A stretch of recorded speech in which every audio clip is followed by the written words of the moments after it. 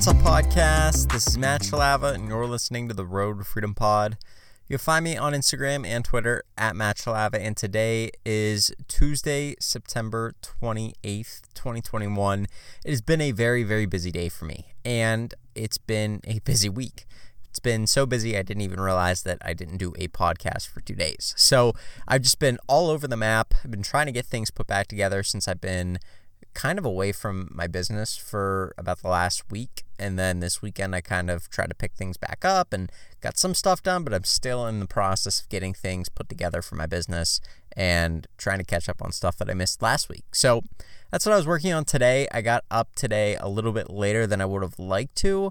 I think I set my alarm for like 6 o'clock and got up at 8:40. So I think I'm still maybe just a little bit tired or something, because I don't normally sleep in that late at all. Nor do I sleep that long, because I think I went to bed at like 10. So like 10 hours of sleep, it's a decent amount of time to sleep, because it's just like I don't normally get that much sleep. So anyways, got up late and got started with the day. I had a few interviews for virtual assistants that I am looking to bring on.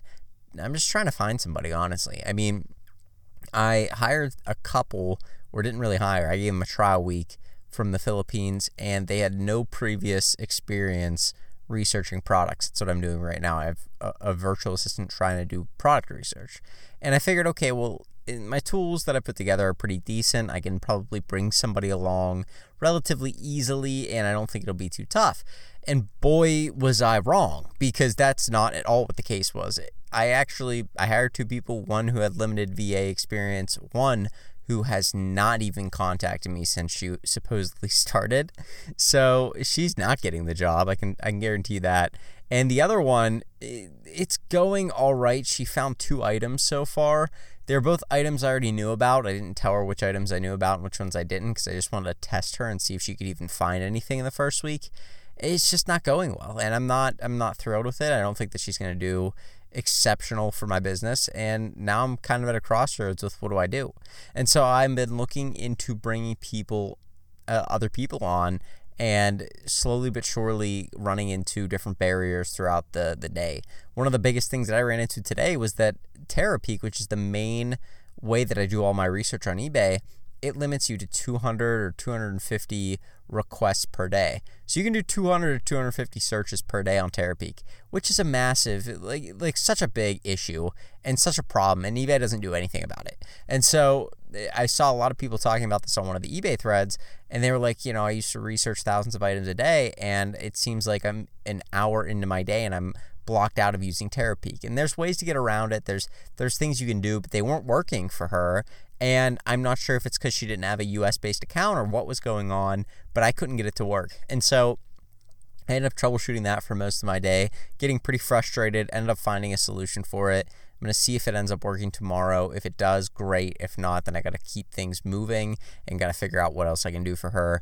But overall, it's just been like a kind of a crazy day, and trying to get things worked out that maybe I didn't plan on going wrong, trying to get those sorts of things fixed. And I think that's just kind of what being a business owner is at this point. Like, you have things that creep up all the time, and it's whether or not you can handle those things, how you attack them, and if you can come up with a solution for them. So anyway, that's what I did today most of the day. I have a server that I run on Google Cloud that I use for botting and things of that nature, and the system that I'm using for that, they give you a free credit system every time you make an account.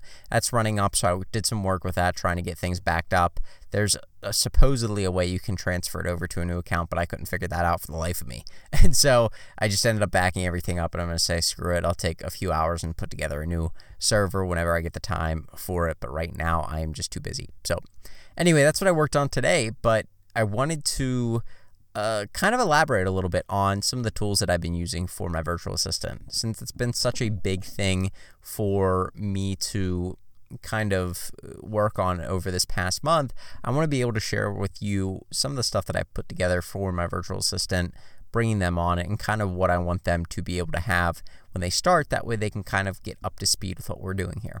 So for my virtual assistant, I put together some guides, some training videos and things like that. I also put together a sheet of important brands and items that I've sold in the past, and then I put together a calculator. And let's just run through all of those really quickly, and I can detail what they are for you so you kind of have an idea should you ever want to outsource your sourcing part of your business. So the first thing I made was a bunch of video guides, and you can do this using Loom, which is a video software. It's free. I think you can make up to 25 videos, and that's what I do. They can last up to 5 minutes per video, so anything I need to do more than 5 minutes, I just do it in parts, like part 1, part 2, part 3, and I will go through and detail how I want the virtual assistant to do everything that I want them to do. If it's recording an item that they found, I detail how I want them to do that. If it is going through Target.com, I detail what categories I want them to go through. I detail what items they're kind of looking for, how I like to look on Target.com, my research method that I use on Target.com, and then same thing for Walmart, and same thing for Best Buy, and same thing for all these different sites. I go through the site, learn it, and then I teach it to them through a video, hoping that they can pick it up as they go. So that is kind of the way that I made the videos. I also made videos on how to use Terapeak, and basically how to do anything that I asked them to do that's not very simple. I was talking to one of them today. I was like, okay, I have a video for you for everything. They're like, good, because some people don't give us those. And I was just thinking how crazy it would be if I didn't give them a video to follow how they would do things for me my way. It's just like it's so out of my range of trying to comprehend how that would even work, because it would be so bad. They would have no idea what I'm looking for, and I would be unhappy with it. They would be confused and unhappy. It would be a major issue. And so this is why I think all companies need to have a set of videos in addition to like guides that they can hand somebody when they start, because it alleviates a lot of that confusion and eliminates a lot of it for the most part, so that it's very upfront and very straightforward with what the employer is looking for from the employee and vice versa. So I create videos to make sure that the VA understands exactly what I'm looking for, and then I also give them a Discord account, or I have them make a Discord account so they can jump into my Discord server that I have for just me, and then I have a few things in there that's for me and my VAs that I can communicate with them with. So that's what I do for that. The next thing I made was a brands, call it brands awareness, I guess would be a good way for us to put that. But basically what I did is I took maybe 30, let's call it 30 popular toy brands, maybe 15, 20 popular video game franchises, and put them down into a Google Sheet where I have the logo of the game or of the toy, like if it's Mario, I have the Mario head, or if it is Teenage Mutant Ninja Turtles, I have the TMNT logo that they have for all their stuff. And I basically put that, and then I put what the brand name is, and then I put off to the side the description as to why that brand is popular. What about that brand makes it resellable? What about that brand makes it popular in pop culture?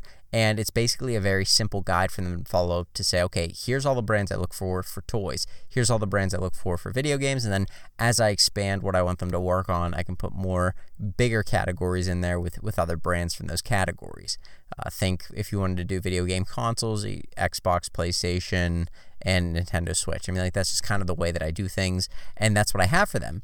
In addition to those, I also have separate sheets in that one Google Sheet file that I have that shares with them individual items that I've purchased in the past. And so I think I have about 50 different toys that have resold from different websites that they can go and look at. And on each toy, I have the name, the link, so they can go view it on the original site and see what it looked like and stuff.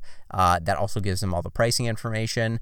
And then I put down why the toy resold. And that's super valuable. And basically what I want to do is to convey to them why the things that I look for resell, what sorts of things that they should be looking for, trying to train them basically. Okay, here's the things that you're going to be looking for. Here's 50 different items. I want you to look at all these. I want you to understand these. And then I want you to be able to look for items similar to this. Here's why this item resold. Here's why this item resold. And now they have a little bit of context rather than just saying, any item that looks like these, because some items that look like the items we resell are worthless. We see this all the time. You're just trying to find like the valuable maybe 10% of items out there that are resellable.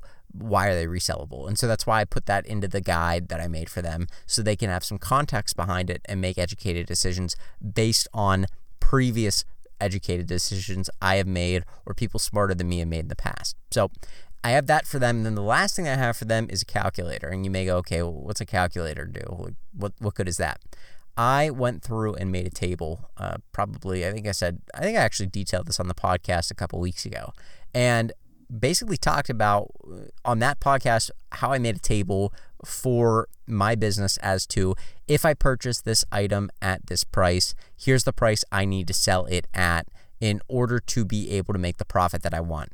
I made that table, and then I took what's known as a regression line on a graph. So I made a graph out of it, and I made like a scatter plot like you would in Microsoft Excel.